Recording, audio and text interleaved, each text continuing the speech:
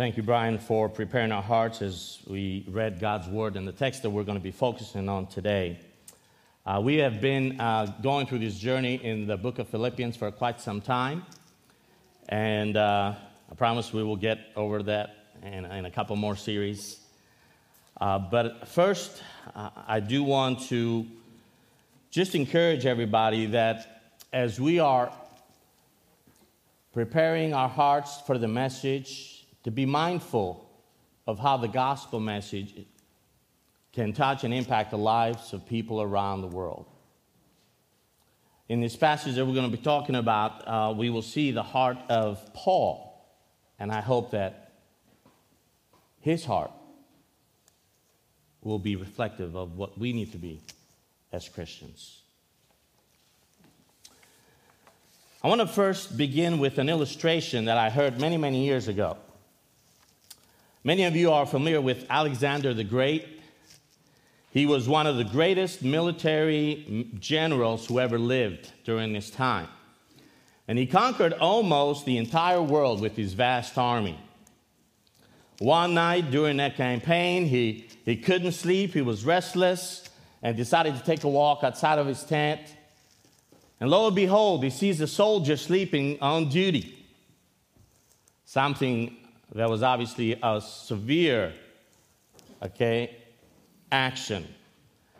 In many cases, a soldier that was found on guard duty, and he was supposed to be on guard duty, but he slept, a serious offense would take place, and the penalty on occasion would be even death. The commanding officer sometimes would get kerosene, pour it on a soldier who was asleep, and light him up. I hope that would probably keep us up, right? We wouldn't be able to sleep, right? But there was a message, there was an important lesson to be taught.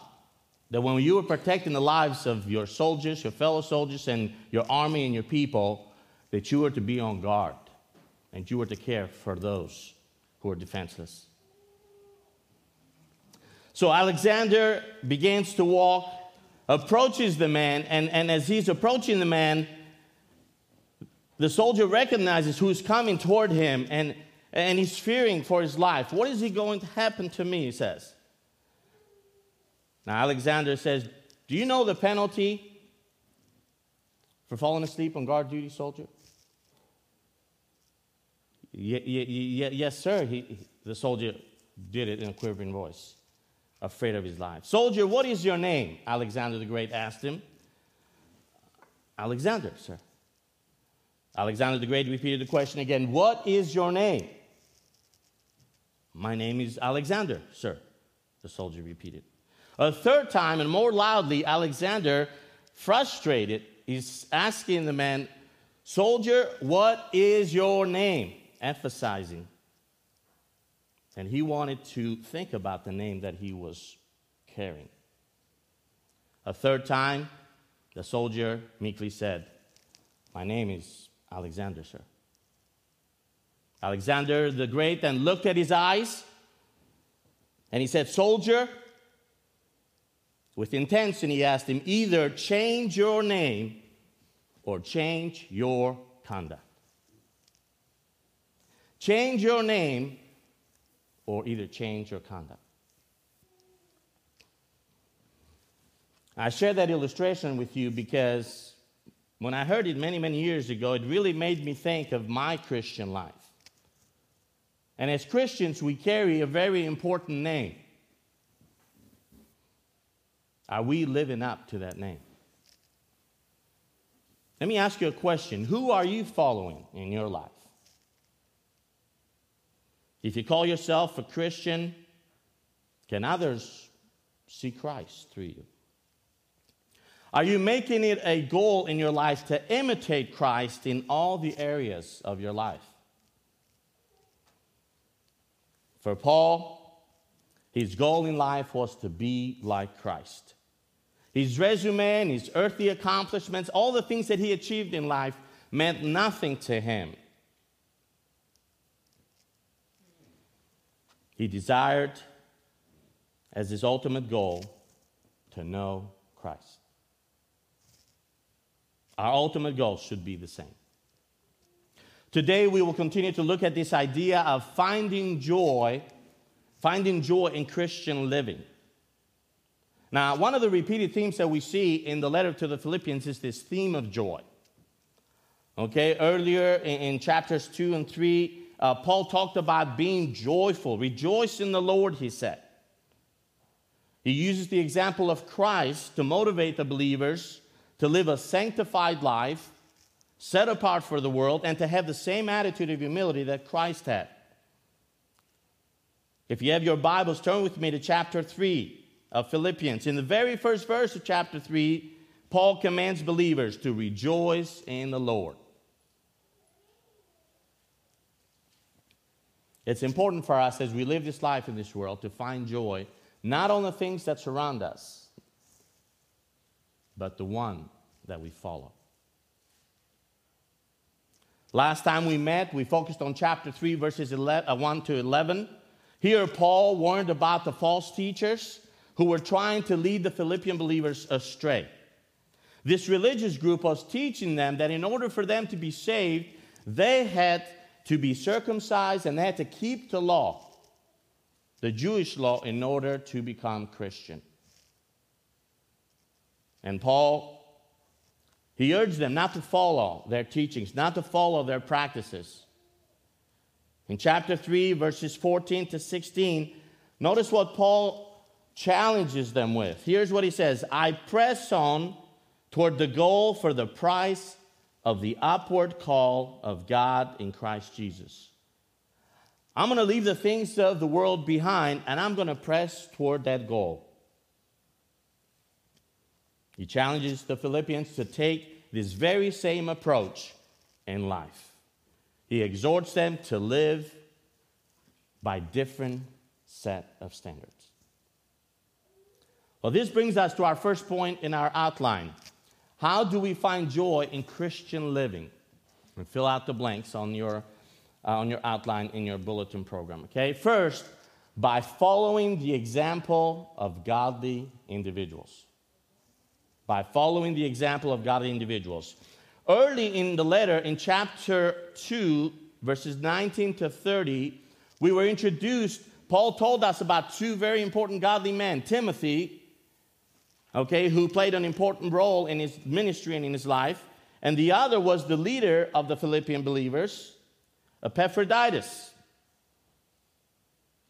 Now here, he mentions the same idea as a continuation from chapter 3, verses 15 and 16. Notice what he states in verses 15 to 16 in chapter 3. He says, let us therefore, as many as are perfect, talking to believers here, as many as are set apart, as many as are holy and complete, let us therefore have what? What's the next thing? This attitude.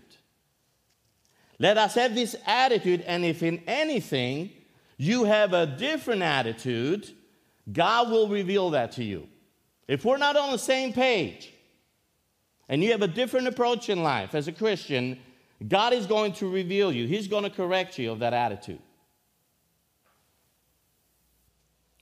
And here's the challenge that he says. God will reveal that to you, and however, let us keep living by the same standards to which we have attained.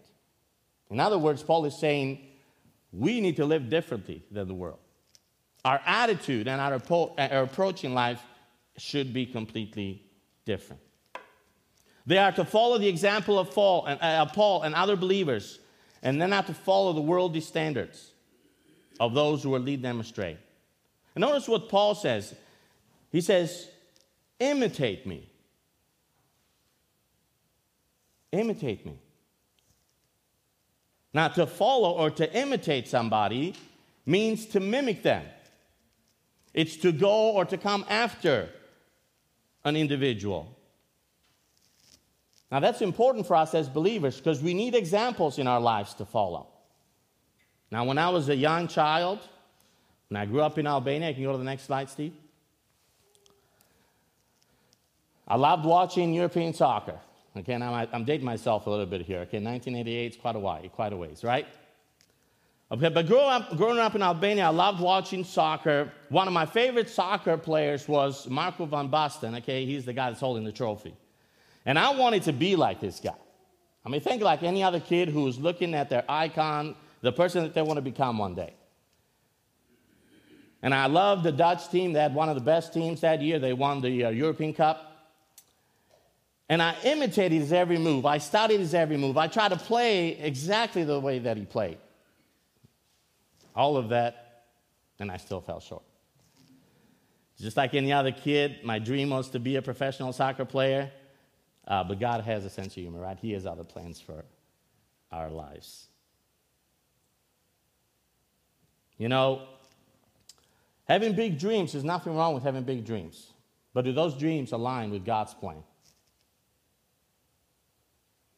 Are you imitating? Are you following somebody that's going to lead you to Christ or somebody that's going to lead you away from Christ? Now, the next pictures that I have on the screen just kind of share a little bit of my life story.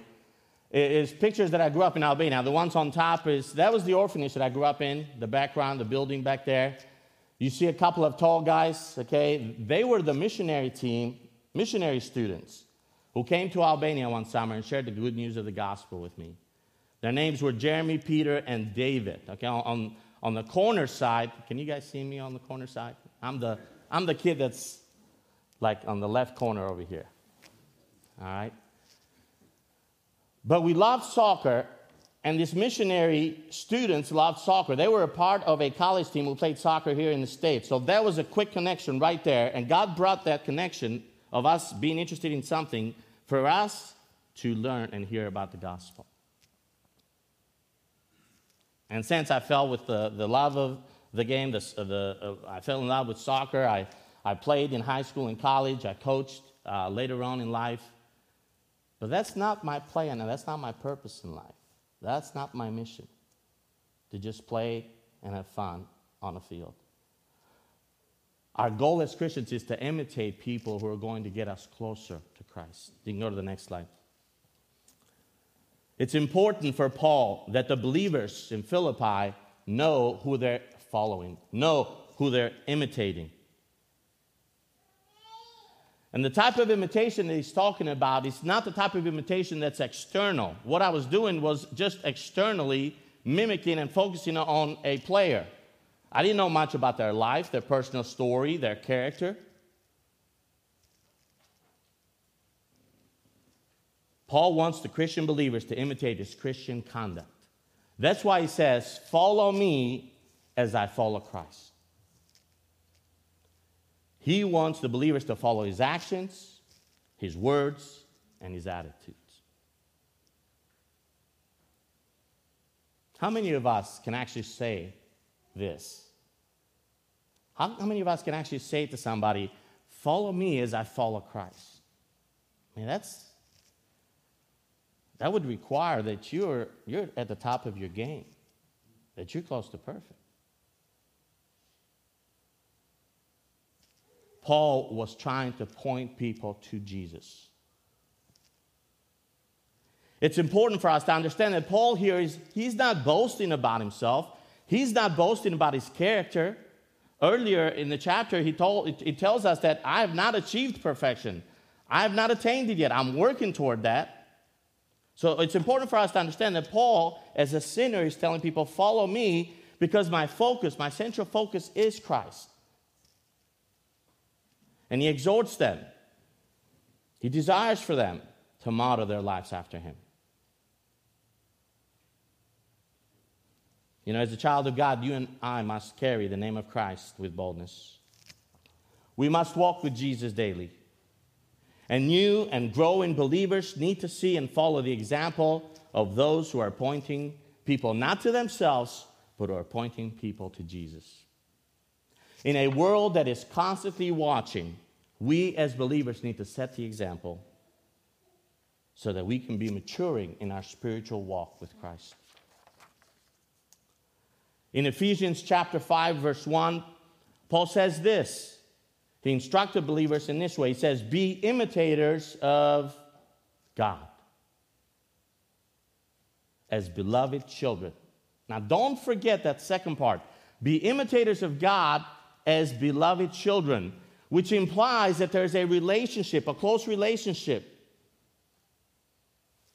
father-child relationship in this process of maturity, in this process of imitating and following God. The words for imitate in the Greek language that are used in the New Testament are a couple of words that indicate a positive emotional response of wanting to follow in someone's footsteps. Do you have that positive emotional response of wanting to follow Christ?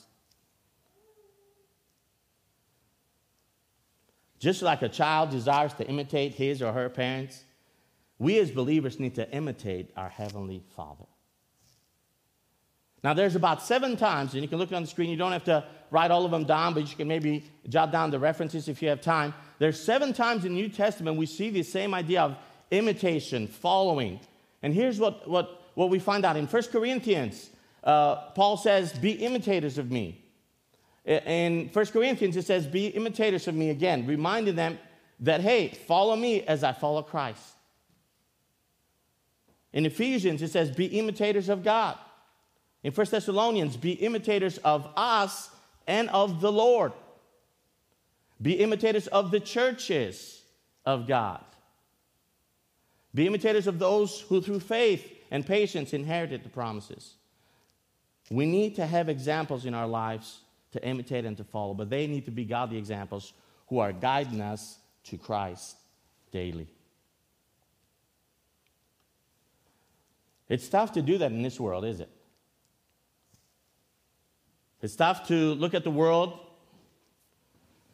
where we are introduced to influencers and YouTubers and online followers. We live in an age of self-gratification where there's so many distractions that fight for our time and our attention. There are many who are following people on social media, many who are following sports icons, seeking fame, celebrity status, wealth, all these things. And yet, we lose sight of the most important thing. Let me ask you a question. How about you? Are you following the footsteps of someone who will bring you closer to God? Closer to Jesus? See, Paul used his life experiences, his example. He used his sacrifice. He used his suffering. Remember, he's in prison during this time, and he's telling people, follow me as I follow Christ. How many of you would want to go to prison? If you were to go by that, he's in prison. How many of you would want to be persecuted? Because he was persecuted for the faith.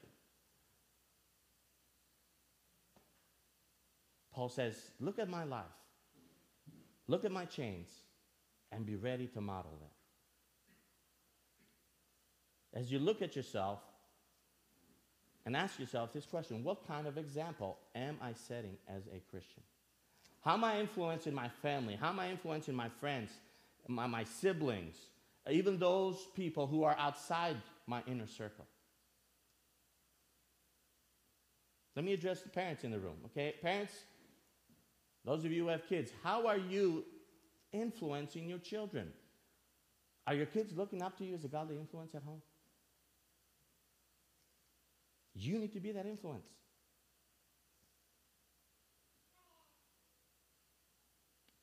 As a church body here at Poolsville, are we influencing our community? Are we influencing one another and following Jesus faithfully? This brings me to the second point in our outline. How do we find joy, again, in Christian living? Number 2, by not pursuing the things of this world. We will be in verses 18 and 19 in our text, okay? And here, as we are in verse 18 and 19, we see the reason why Paul exhorted the believers in this way. He says, there are too many who walk today who are enemies of the cross. There's a lot of people, non-believers in our world today, who Paul names them, he labels them as enemies of the cross of Christ. And believers, we need to be able to distinguish between those who are truly living for Christ and those who are not. Paul earlier on told the believers, don't follow the Judaizers, don't follow their example, don't follow their teachings. Okay, he uses some very descriptive words. Remember, he called them, these guys, beware of them. They're like dogs. Beware of the dogs. Beware of the evildoers. Beware of the false circumcision. These guys are leading you straight to hell. Now, though Paul cares about the believers and he cares for the lost, he's a straight shooter. He's going to say it like it is. And I think as Christians, we need to speak the truth in love. As Christians, we should be able to determine what is right and what is wrong. We need to be able to identify the spirit of truth versus the spirit of falsehood from 1 John chapter 4, verse 6. We need to measure everything to the standard God has given us in His Word, the Bible. Jesus, by the way, also gives us insight on how to identify such people. So if you can show the slide, next two slides. Here's what Jesus says. Okay, you will know them by their fruits. The false teachers, the prophets, all those who are non-believers, it says, by their fruit you will recognize them. There are grapes gathered from thorn bushes, or figs from, are there grapes who, you will recognize them. Are there grapes gathered from thorn bushes or figs from thistles? You will see them by what they produce. A bad tree cannot bear good fruit. Now look at these next two examples, a couple of quotes from Paul Washer, a preacher who really is very bold in preaching the word and telling it like it is. Here's what he said a couple of years ago. He said, if a person professes faith in Christ and yet falls away or makes no progress in godliness, if that person has not made any progress in godliness, it does not mean that he lost his salvation. It reveals that he was never truly converted. He was never a follower of Jesus. He was never a believer. Next slide. It is absolutely absurd, he said, to say you are a disciple of Jesus Christ, yet not bear the fruit of Christ Jesus. Or Jesus Christ. If we are believers, we possess the Holy Spirit in us, and the Holy Spirit is the one that is working in our lives for us to bear the fruit of Jesus Christ. And if there's no fruit in your life, Paul is saying, you're an enemy of the cross. That's a slap in the face. We need to evaluate our life and see how we're living. Are we bearing fruit? Are we pursuing godliness? And it's the same challenge that Paul tells the Philippians. Don't follow after those guys. They're enemies of the cross. You need to follow the godly standards that we have established. Notice what Paul says about these individuals. Follow with me in verses 18 and 19. For many walk, of whom I've often told you, and I'll tell you even weeping, that they are enemies of the cross of Christ. Verse 19, notice how he describes them. Whose end is destruction, whose God is their appetite, and whose glory is in their shame, who set their minds on earthly things.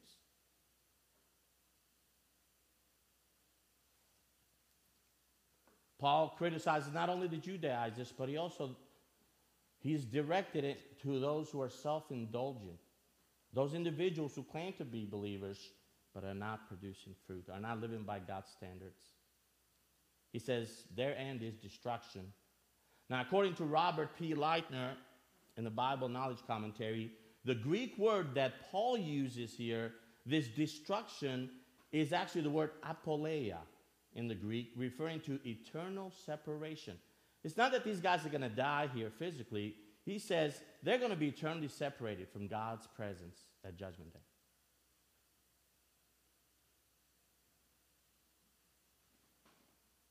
He describes them as people who are greedy. They serve their own desires and themselves. They're gluttonous. They're selfish. They glory in their lusts, their evil desires, their sinful practices. They don't give God the glory, they give themselves the glory. And their mindset, Paul says, is set on the worldly things. They're living for the here and now. Their mind is not on spiritual things, but self-gratification. They seek the pleasures of this world, fame, prosperity, wealth, etc. Is Paul describing us in these verses? I hope not. Is he describing you in how you're living your life?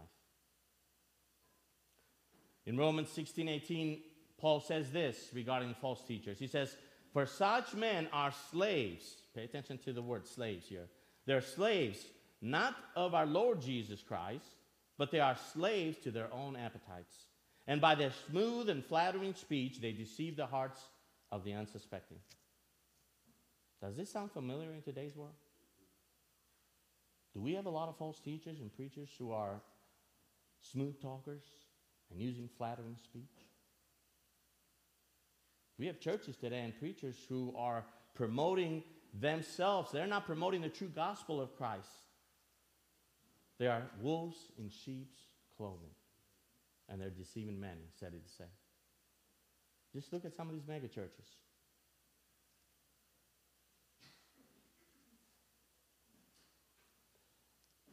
One other thing that I noticed in these two verses, in verse 18, notice Paul's heart. What is Paul doing? Many walk, of whom I often told you, and tell you even weeping. We see Paul's heart for the lost, those who rejected the true gospel. He weeps for them, and he's concerned for their eternal destiny. How about you? Do you care about the lost? Do you cry for the lost? Are you empathetic to those who have not come to saving faith in Christ Jesus? I'll be honest with you, I don't always have the same approach. I don't always have the same empathy that Paul had. I fall short in weeping for those who are lost and showing compassion to those who reject and curse God.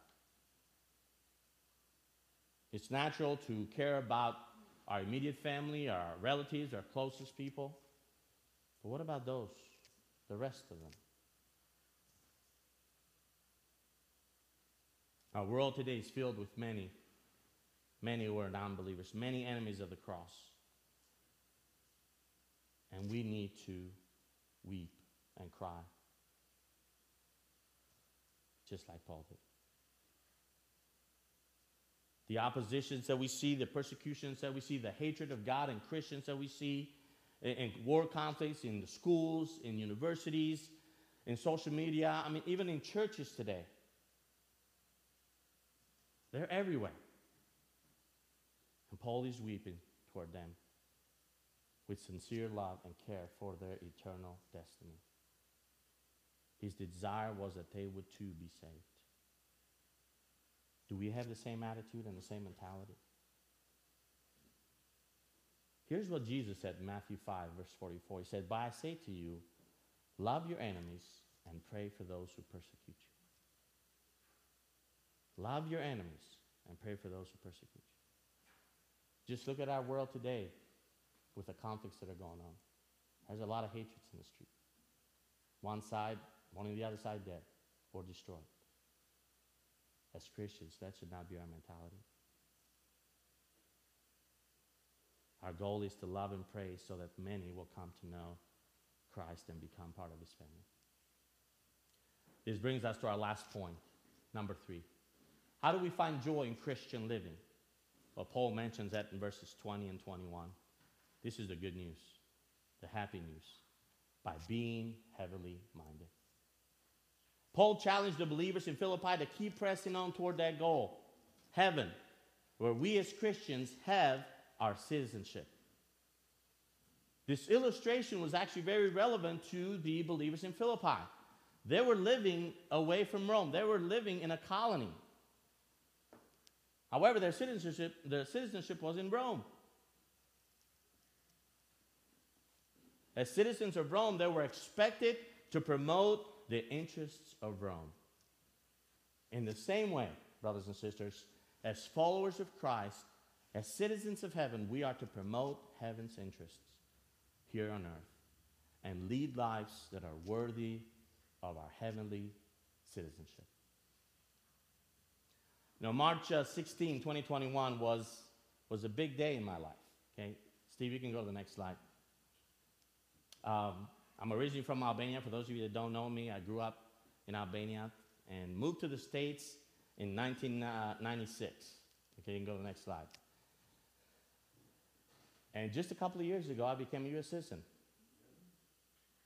You know, it's a great thing, right? And I'm not trying to put my focus on me. I'm just trying to make a point here, a quick connection, okay?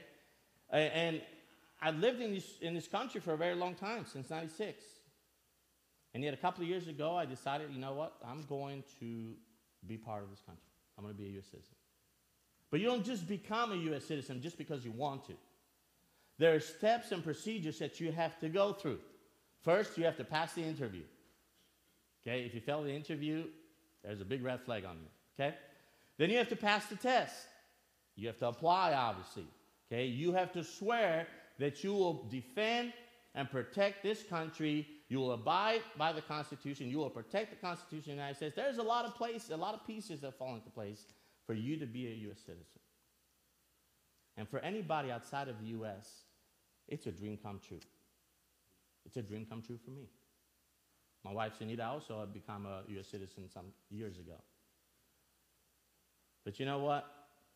To put things into perspective, into a spiritual perspective,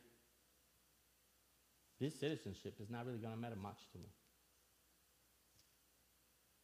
Our earthly citizenship does not really matter in the big grand scheme of things, does it? It is only temporary.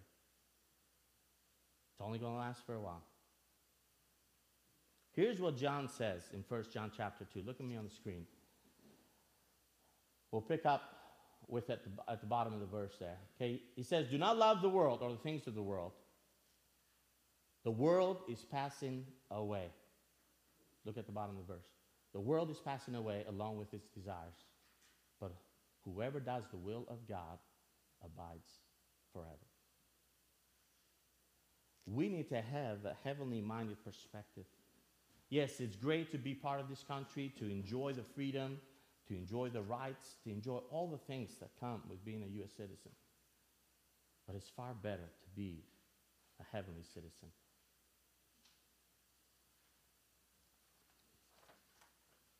In heaven, we will be citizens of a heavenly kingdom. Therefore, as believers, don't put any significance on your nationality, on your earthly status. We belong to God's kingdom. Christ will come again, Paul says, and until he comes, we must eagerly watch for his return. Notice what Paul says here. When he comes, okay, he's going to change us. He's going to transform our body of our humble state into conformity with the body of his glory. Our body will be a spiritual, glorified, imperishable, immortal body. I'd rather have that than this body.